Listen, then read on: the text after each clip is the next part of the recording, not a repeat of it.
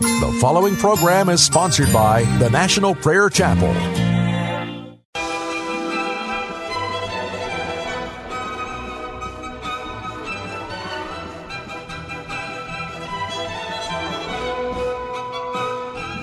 It's time to blow the trumpet in Zion. Welcome to Pilgrim's Progress, brought to you by the National Prayer Chapel with Pastor Ray Greenlee.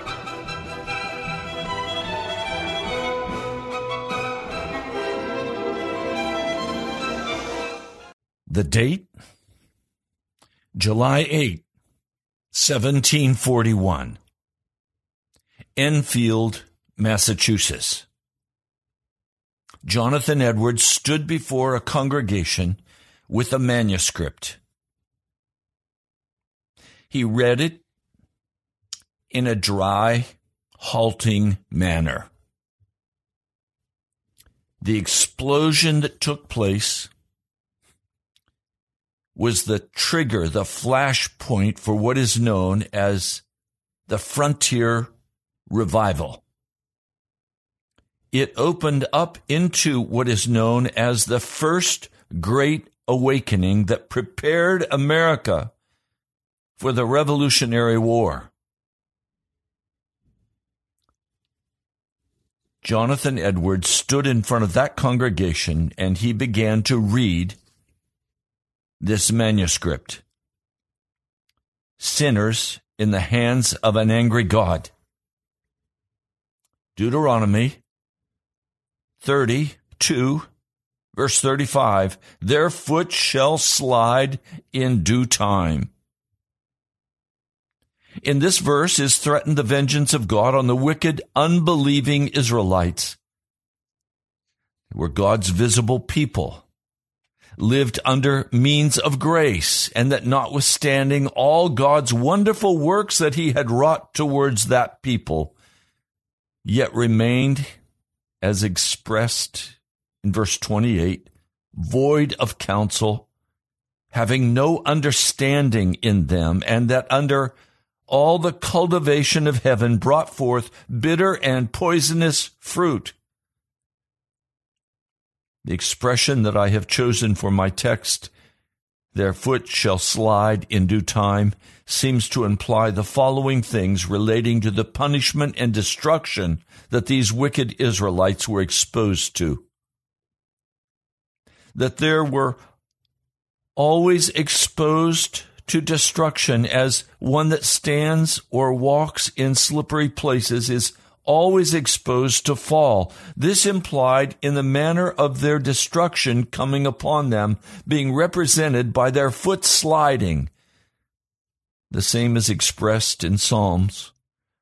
Surely thou didst set them in a slippery place. Thou castest them down into destruction.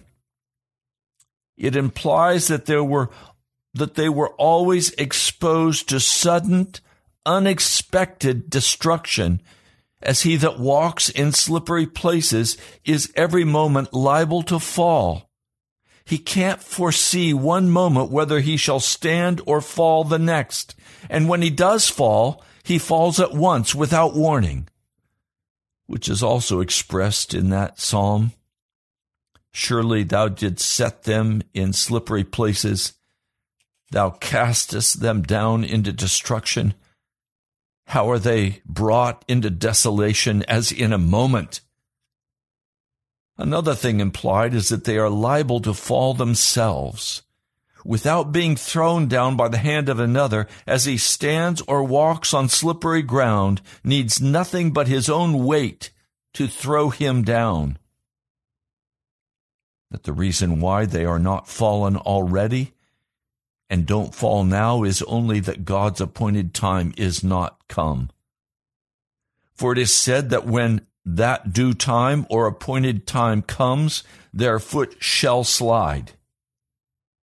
Then they shall be left to fall as they are inclined by their own weight.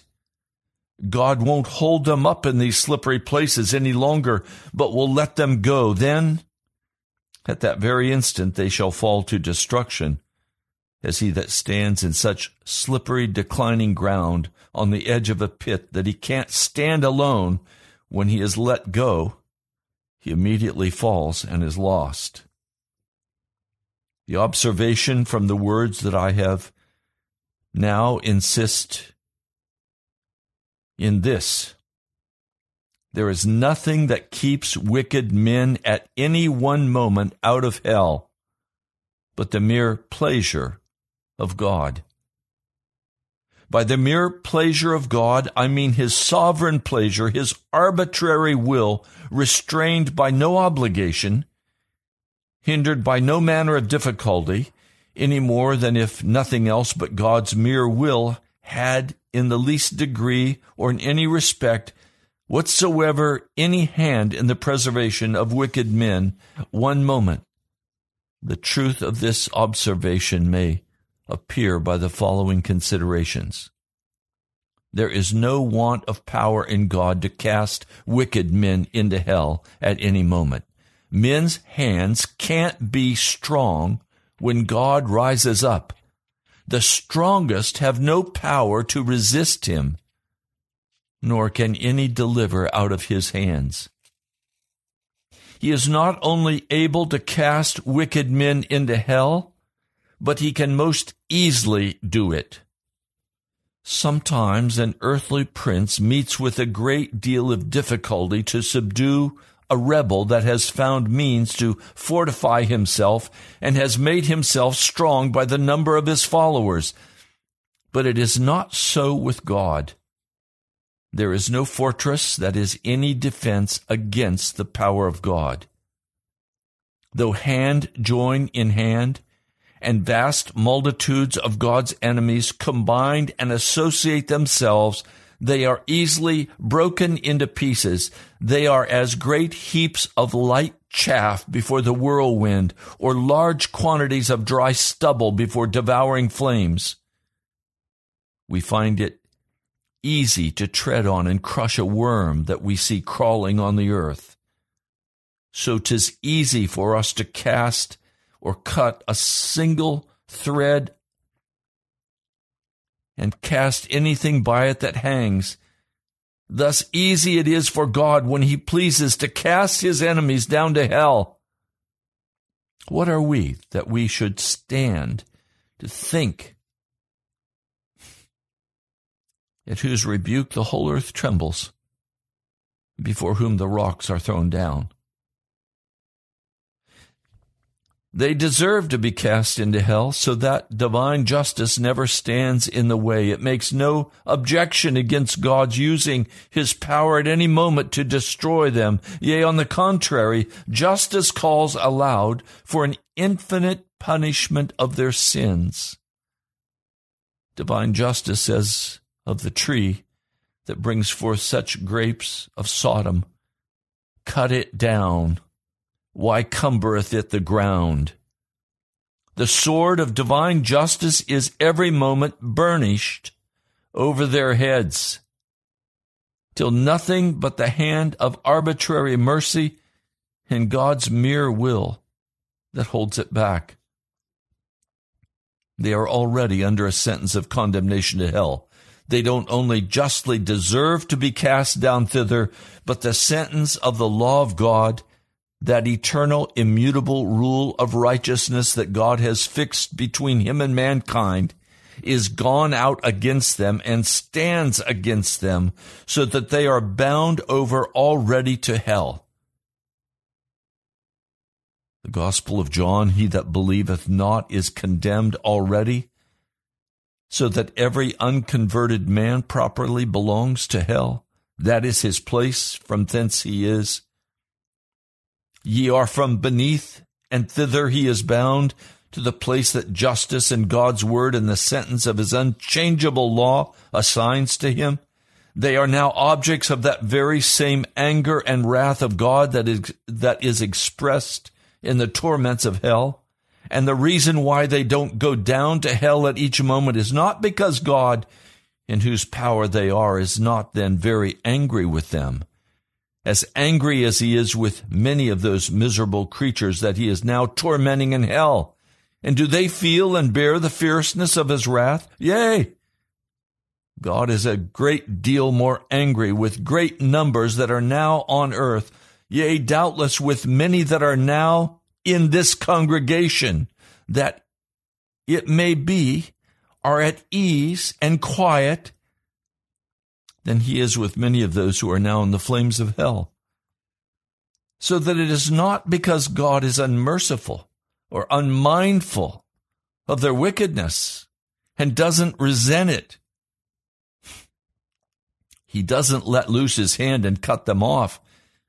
God is not altogether such a one as themselves, though they may imagine him to be so.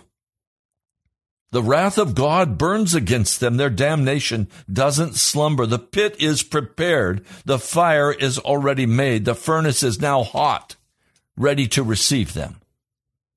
The flames do now rage and glow. The glittering sword is held over them, and the pit hath opened her mouth unto them. The devil stands ready to fall upon them and seize them as his own. At what moment God shall permit him? They belong to him. He has their soul in his possession and under his dominion. The Scripture represents them as his goods. In Luke 11:21, the devils watch them. They are ever by them at their right hand. They stand waiting for them like greedy, hungry lions that see their prey and expect to have it, but are for the present kept back. If God should withdraw his hand by which they are restrained, they would in one moment fly upon their poor souls. The old serpent is gaping for them. Hell opens its mouth wide to receive them, and if God should permit it, they would be hastily swallowed up and lost. There are in the souls of wicked men those hellish principles reigning that would presently kindle and flame into hellfire if it were not for God's restraint. There is laid in the very nature of carnal man a foundation for the torments of hell. There are those corrupt principles in reigning power in them and in full possession of them. They are seeds of hellfire. These principles are active and powerful, exceeding violent in their nature, and if it were not for the restraining hand of God upon them, they would soon break out. They would flame out after the same manner as the same corruptions, the same enmity does in the heart of damned souls, and would beget the same torments in them as they do in them. The souls of the wicked are in Scripture compared to the troubled sea. For the present, God restrains their wickedness by his mighty power, as he does the raging waves of the troubled sea, saying, hitherto shalt thou come and no further. But if God should withdraw that restraining power, it would soon carry all afore it. Sin is the ruin and misery of the soul. It is destructive in its nature. And if God should leave it without restraint, there would be nothing else to make the soul perfectly miserable. The corruption of the heart of man is a thing that is immoderate and boundless in its fury. While wicked men live here, it is like fire pent up by God's restraints, whereas if it were let loose, it would set on fire the course of nature, and as the heart is now sunk of sin.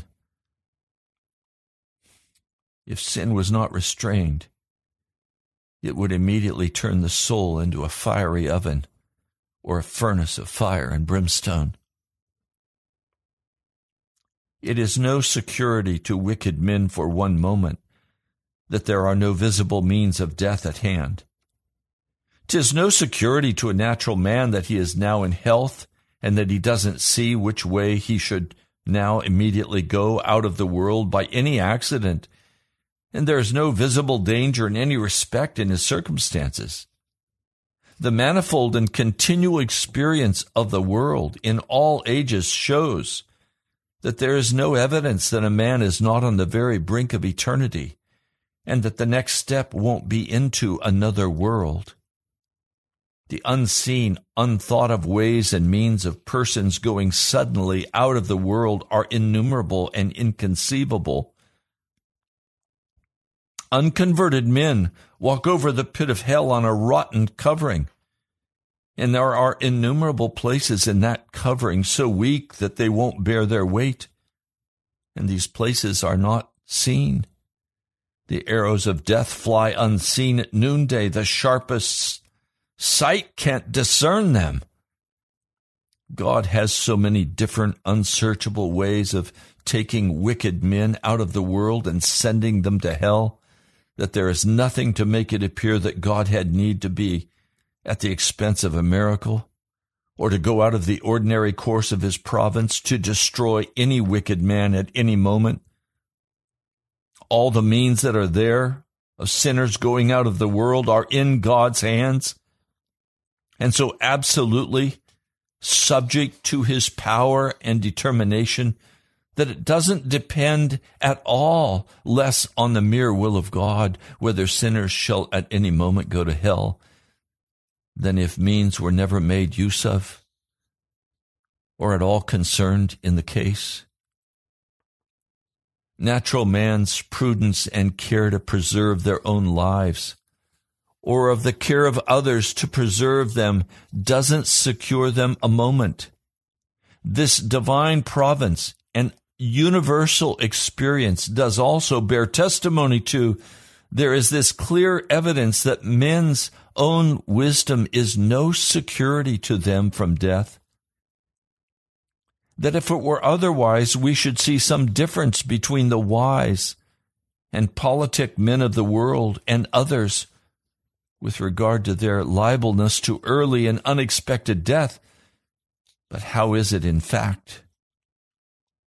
Ecclesiastes 2:16, how dieth the wise man as the fool? All wicked men's pains and contrivances they use to escape hell while they continue to reject Christ and so remain wicked men doesn't secure them from hell one moment.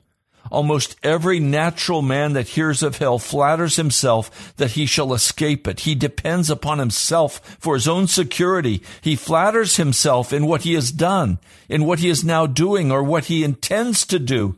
Everyone lays out matters in his own mind, how he shall avoid damnation, and flatters himself that he contrives well for himself and that his schemes won't fail.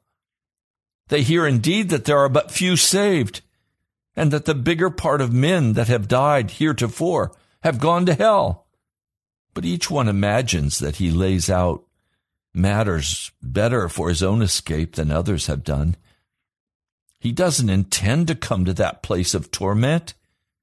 He says within himself that he intends to take care that he shall be effectual and to order matters so for himself as not to fail. But the foolish children of men do mistakenly delude themselves in their own schemes, and in their confidence in their own strength and wisdom, they trust to nothing but a shadow. The bigger part of those that heretofore have lived under the same means of grace and are now dead are undoubtedly gone to hell.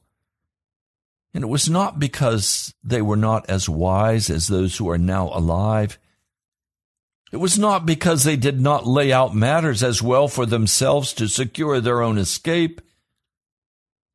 If it were so that we may come to speak with them and could inquire of them one by one whether they expected when alive, and when they used to hear about hell, ever be subjects of that misery, we doubtless should hear one and another replied, "No, I never intended to come here. I had laid out matters otherwise in my mind. I thought I should contrive well for myself. I thought my scheme good. I intended to take effectual care that it came upon me unexpected. I did not look for it at that time, and in that manner it came as a thief. Death outwitted me. God's wrath was too quick for me. Oh, my cursed foolishness! I was flattering myself and pleasing myself with vain dreams of what I would do hereafter. And what I was saying peace and safety, then sudden destruction came upon me. God has laid himself under no obligation by any promise to keep any natural man out of hell one moment. God certainly has made no promise either of eternal life or of any deliverance or preservation from eternal death. But what are contained in the covenant of grace? The promises that are given in Christ, in whom all the promises are yea and amen. But surely they have no interest in the promises of the covenant of grace that are not the children of the covenant, and that do not believe in any promises of the covenant, have no interest in the mediator of the covenant, so that whatever some have imagined and pretended about promises made to natural men's earnest seeking and knocking, 'tis plain and manifest that whatever pains a natural man takes in religion, whatever prayers he makes, still he believes in Christ. Till he believes in Christ, God is under no manner of obligation to keep him a moment from eternal destruction. So that thus it is that natural men are held in the hand of God over the pit of hell. They have deserved the fiery pit and are already sentenced to it. And God is dreadfully provoked. His anger is as great toward them as to those who are actually suffering the executions of the fierceness of his wrath in hell. And they have done nothing in the least to appease or abate that anger. Neither is God in the least bound by any promise to hold them up one moment.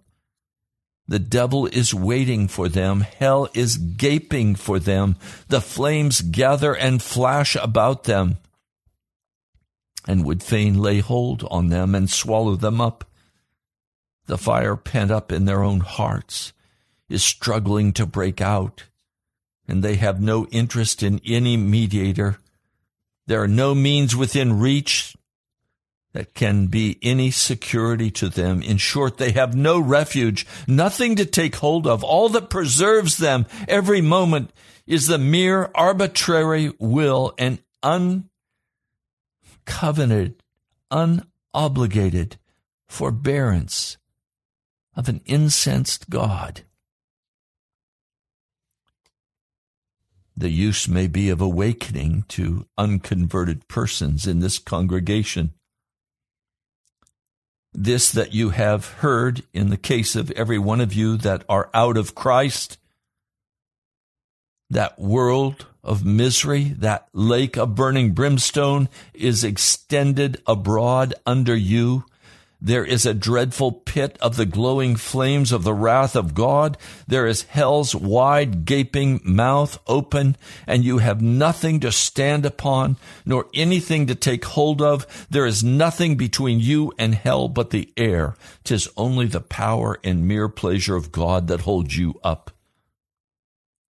You probably are not sensible of this. You find you are kept out of hell, but don't see the hand of God in it.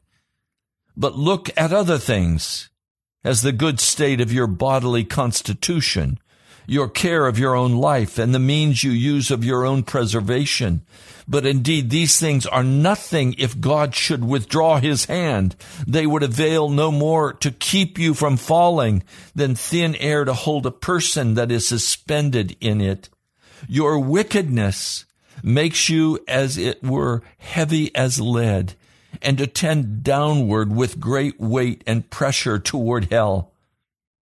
And if God should let you go, you would immediately sink and swiftly descend and plunge into the bottomless gulf.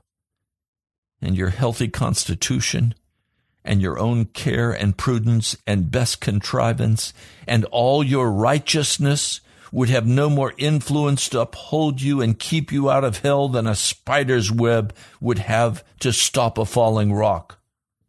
Were it not that so in the sovereign pleasure of God, the earth would not bear you one moment, for you are a burden to it. The creation groans with you. The creation is made subject to the bondage of your corruption. Not willingly, the sun doesn't willingly shine upon you to give you light to serve sin and Satan. The earth doesn't willingly yield her increase to satisfy your lust, nor is it willingly a stage for your wickedness to be acted upon. The air doesn't willingly serve you for breath to maintain the flame of life in your vitals while you spend your life in the service of God's enemies. God's creatures are good and were made for men to serve God with, and doesn't willingly subserve itself to any other purpose, and groan when they are abused to purposes so directly contrary to their natural end. And the world would spew you out were it not for the sovereign hand of God, who hath subject it in hope. There are the black clouds of God's wrath now directly hanging over your head, full of the dreadful storm, big with thunder, and were it not for the restraining hand of God, it would immediately burst forth upon you. The sovereign pleasure of God for the present stays his rough wind, otherwise it would come with fury, and your destruction would come like a whirlwind, and you would be like the chaff of the summer threshing floor. The wrath of God is like great waters that are dammed for the present. They increase more and more, rising higher and higher, till an outlet is given. And the longer the stream is stopped, the more rapid and mighty is its course when once it is let loose.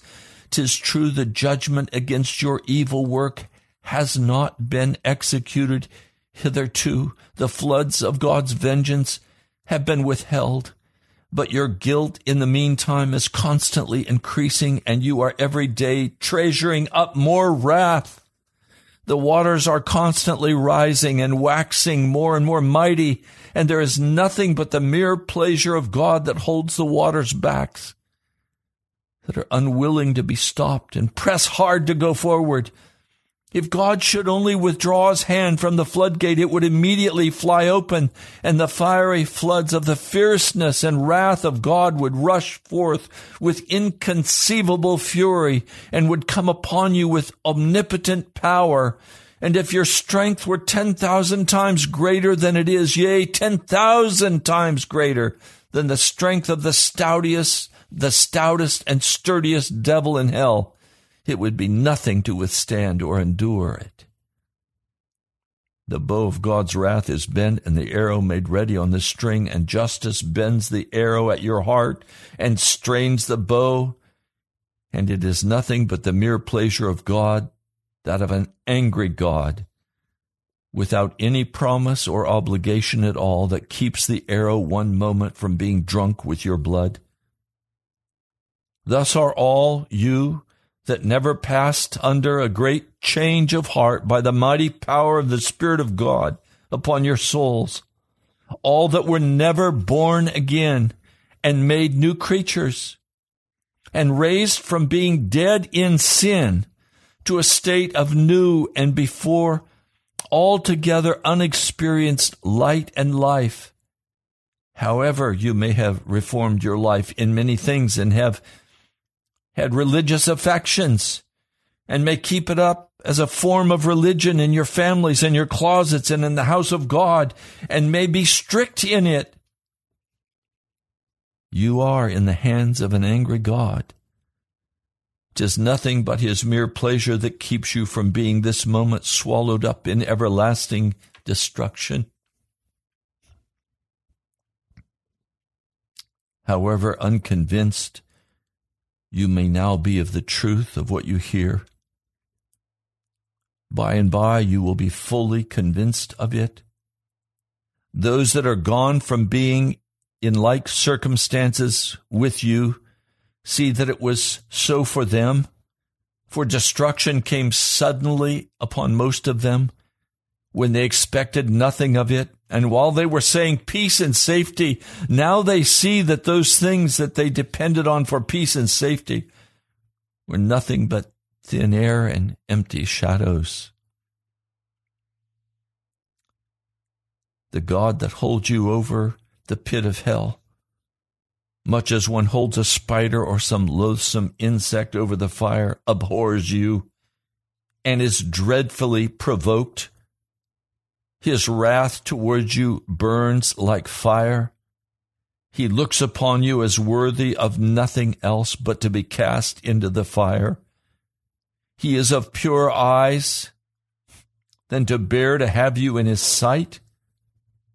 You are 10,000 times so abominable in his eyes as the most hateful and venomous serpent in your own. You have offended him infinitely more than even a stubborn rebel did his prince. And yet it is nothing but his hand that holds you from falling into the fire every moment. 'Tis ascribed to nothing else that you did not go to hell last night, that you suffered to wake up again in the world after you closed your eyes to sleep. There's no other reason to be given why you have not dropped into hell since you arose in the morning, but that God's hand has held you up. There's no other reason to be given why you haven't gone to hell since you have sat here in the house of God, provoking his pure eyes by your sinful and wicked manner of attending his solemn worship. Yea, there is nothing else that is to be given as a reason why you don't this very moment drop into hell. O sinner, consider the fearful danger you are in. 'Tis a great furnace of wrath, a wide and bottomless pit full of the fire of wrath that you are held over in the hand of that God whose wrath is provoked and incensed as much against you as against any of the damned in hell. You hang by a slender thread with the flame of divine wrath flashing about it and ready every moment to singe it and burn it asunder. And you have no interest in any mediator? And nothing to lay hold of to save yourself? Nothing to keep off the flames of wrath? Nothing of your own? Nothing that you have ever done? Nothing you can do to induce God to spare you one moment? Consider here, more particularly, several things concerning that wrath that you are in such danger of. Whose wrath is it? It is the wrath of the infinite God. If it were only the wrath of men, though it were of the most potent prince, it would be comparatively little to be regarded. The wrath of kings is very much dreaded, especially of absolute monarchs that have the possession and lives of their subjects wholly in their power to be disposed of at their mere will. The fear of a king is as the roaring of a lion. Whoso provoketh him to anger sinneth against his own soul. The subject that very much enrages an arbitrary prince is liable to suffer the most extreme torments that human art can invent or human power can inflict. But the greatest earthly potentate, in their greatest majesty and strength, when clothed in their greatest terrors, are but feeble, despicable worms of the dust in comparison with the great and almighty Creator and King of heaven and earth. It is but little that they can do when most enraged, and when they have exerted the utmost of their fury. All the kings of the earth before God are as grasshoppers. They are nothing and less than nothing. Both their love and their hatred is to be despised. The wrath of the great King of Kings is as much more terrible than theirs as his majesty is greater. And I say unto you, my friends, be not afraid of them that kill the body, and after that have no more that they can do. But I will forewarn you whom you shall fear. Fear him which after he hath killed hath power to cast into hell. Yea, I say unto you, fear him. The fierceness of his wrath that you are exposed to. We often read of the fury of God, as in Isaiah, according to their deeds, and accordingly he will repay fury to his adversaries. For behold, the Lord will come with fire, and with his chariots like a whirlwind, to render his anger with fury and his rebuke with flames of fire. And so in many other places, so we read of God's fierceness. In Revelation, there we read of the winepress of the fierceness of the wrath of God's anger. The words are exceedingly terrible. If it had only been said, the wrath of God, the words would have implied that which infinitely is dreadful. But 'tis not only said so, but the fierceness of the wrath of God, the fury of God, the fierceness of Jehovah. Oh, how dreadful must that be! Who can utter or conceive what such expressions carry in them? But it is not only said so, but fierceness of wrath of Almighty God, as though there would be a very great manifestation of his almighty power in that fierceness of his wrath should inflict, as through omnipotence, should be as if it were enraged and exerted, as men are wont to exert their strength in the fierceness of their wrath. Oh, then, what shall be the consequences? What will become of the poor worm that shall suffer it? Whose hands can be strong, and whose heart endure? To what dreadful, inexpressible, inconceivable depth of misery must the poor creature be sunk, who shall be the subject of this? Consider this, you who are here present,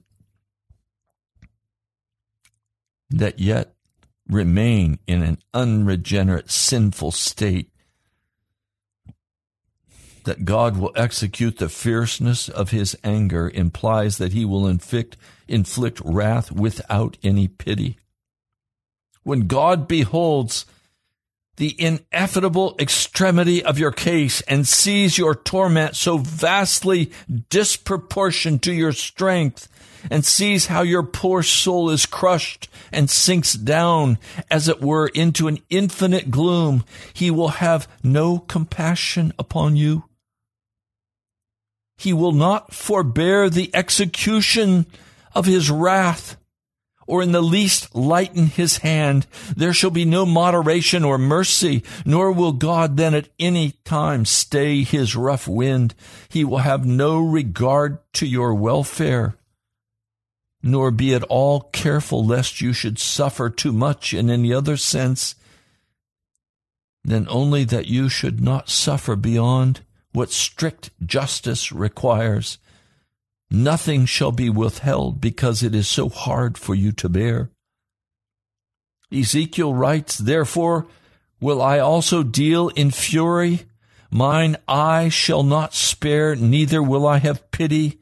And though they cry in mine ear with a loud voice, yet I will not hear them. Now God stands ready to pity you. This is a day of mercy. You may cry now with some encouragement of obtaining mercy, but when once that day of mercy is past, your most lamentable and delirious cries and shrieks will be in vain. You will be wholly lost and thrown away of God. As to any regard to your welfare, God will have no other use to put you to, but only to suffer misery. You shall be continued in being to no other end, for you will be a vessel of wrath fitted to destruction, and there will be no other use of this vessel, but only to be filled full of wrath. God will be so far from having pity that Proverbs says he will laugh and mock. How awful are those words in Isaiah, which are the words of the great God. I will tread them in mine anger and trample them in my fury, and their blood shall be sprinkled upon my garments, and I will stain all my raiment.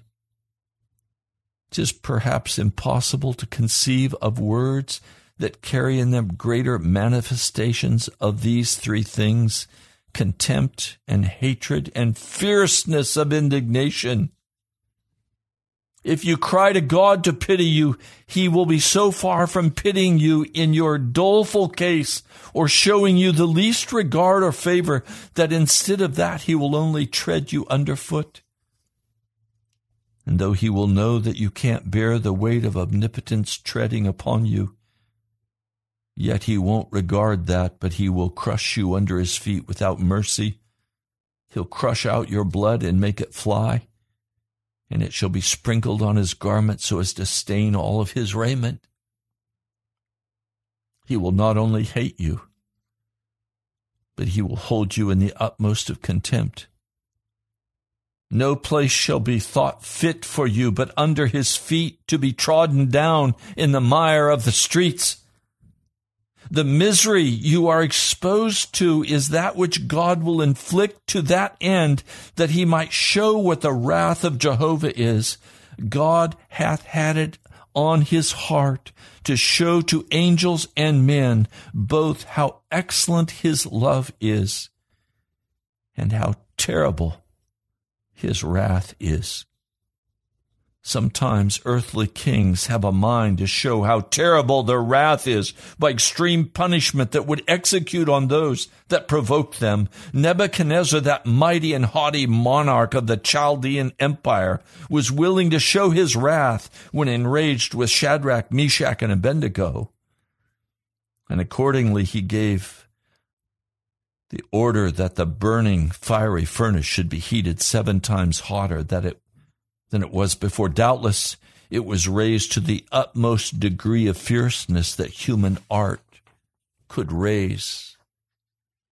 But the great God is also willing to show his wrath and magnify his majesty and mighty power to the extreme suffering of his enemies. Paul in Romans, what if God, willing to show his wrath and to make his power known, endured with such long suffering the vessels of wrath fitted to destruction?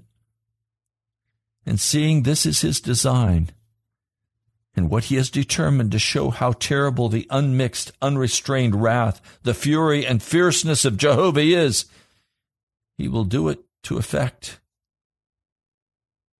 There will be something accomplished and brought to pass that will be dreadful with a witness.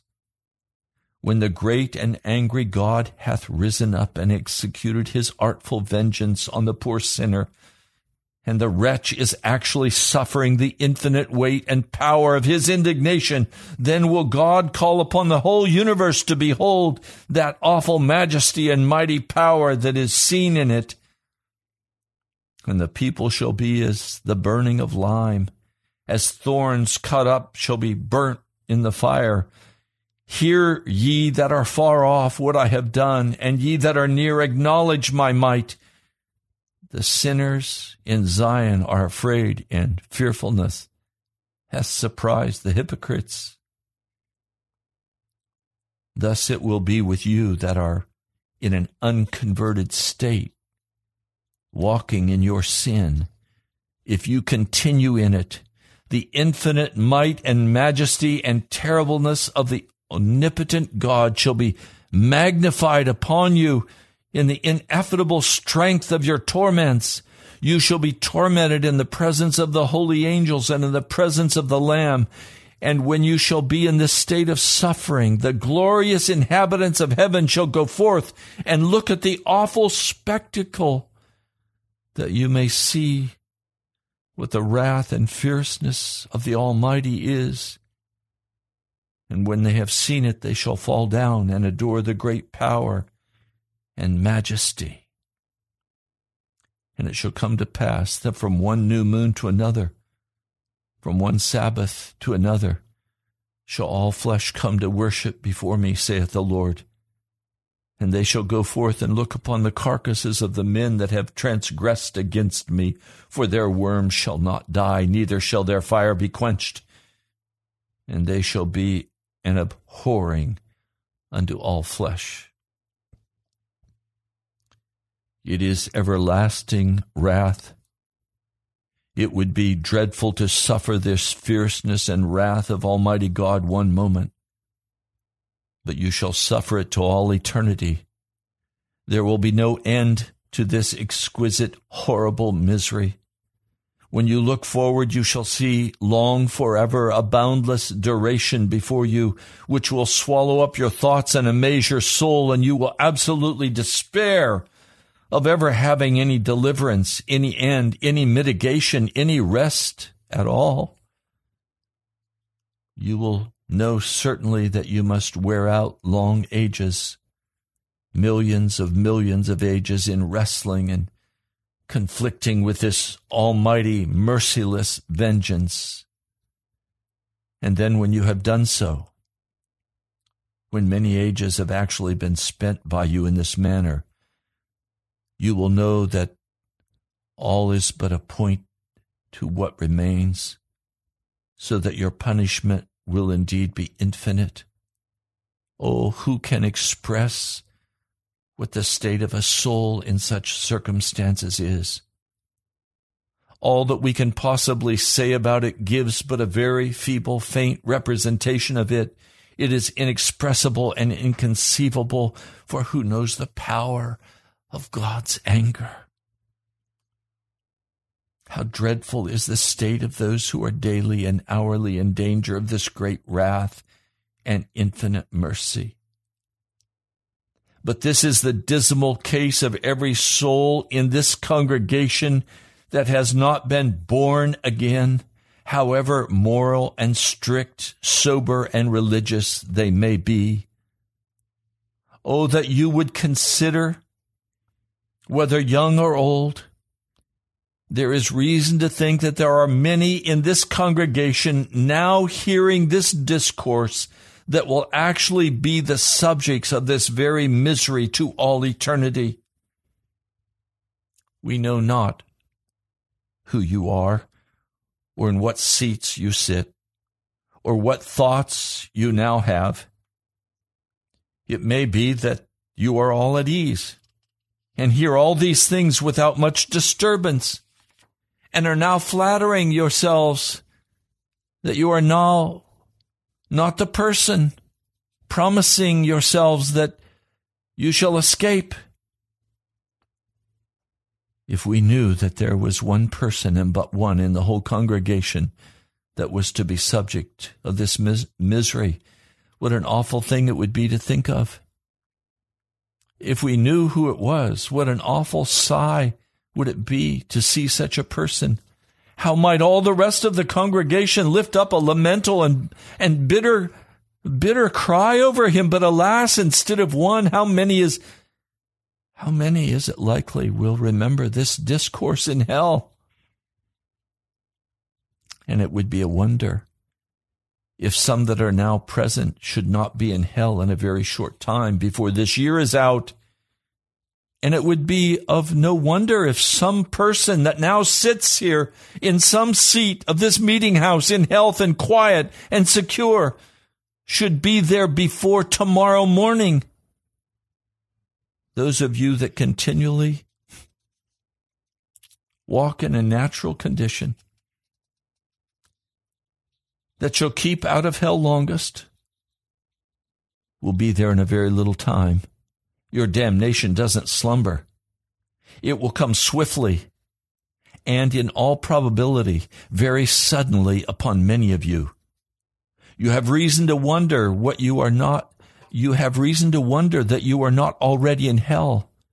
'Tis doubtless the case of some that heretofore have seen and known that never deserved hell more than you, and that heretofore appear as likely to have been now alive as you. Their case is past all hope. They are crying in extreme misery and perfect despair. But here you are in the land of the living and in the house of God, and have an opportunity to obtain salvation.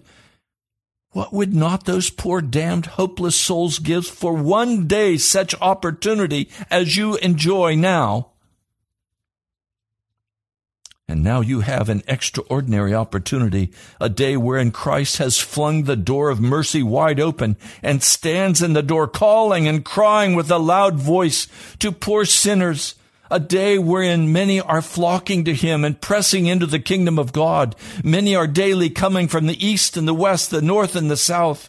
many that are very likely in the same miserable condition that you are in now, in a happy state, with their hearts filled with love to him, that has loved them and now has washed them from their sins in his own blood and are rejoicing in the hope and the glory of God. How awful is it to be left behind on such a day, to see so many others feasting while you are pining and perishing, to see so many rejoicing and singing for joy of heart, while you have cause to mourn for sorrow of heart and howl for vexation of spirit. How can you rest for one moment in such a condition? Are not your souls as precious as the souls of the people of Suffield, where they are flocking from day to day to Christ? Are there not many here that have lived long in the world that are not to this day born again, and so are aliens from the commonwealth of Israel, and have done nothing ever since they have lived but treasure up wrath against the day of wrath? Oh, sirs, your case is a special matter. It is extremely dangerous. Your guilt and hardness of heart is extremely great. Don't you see how generally persons of your years are passed over and left in the present remarkably and wonderfully the disposition of God's mercy? You have need to consider yourselves and wake thoroughly out of the sleep. You cannot bear the fierceness and the wrath of the infinite God. And you that are young men and young women, will you neglect this precious season that you now enjoy, that so many others of your age are renouncing all youthful vanities and flocking to Christ? You especially have now an extraordinary opportunity, but if you neglect it, it will soon be with you as it is with your parents. They spent away all the precious days of youth in sin and are now come to a dreadful pass in hardness of heart.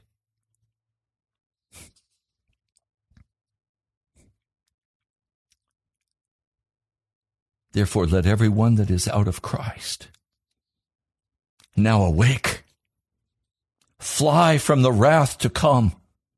Let the wrath of Almighty God that is now undoubtedly hanging over a great part of this congregation, let everyone fly out of Sodom. Haste and escape for your life. Look not behind you. Escape to the mountain, lest you be consumed. I shared with you Sinners in the Hands of an Angry God, preached July 8, 1741 in Ensfield, Massachusetts, by Jonathan Edwards, that started the frontier revivals, the first great awakening. It's time to leave our sin and go to God and be received by him. Almighty God, I pray for those who have listened today, that they would quickly come to you, that they would break out of their slumber, that they would search after you, Jesus. I pray in your holy name. Amen. You've been listening to Pilgrim's Progress. I'm Ray Greenlee, the pastor of the National Prayer Chapel. Go to nationalprayerchapel.com. God bless you. I'll talk to you soon. And to present you blameless before the presence of his glory with great joy. With great joy. Now unto him who is able to keep you from falling and to present you blameless before the presence of his glory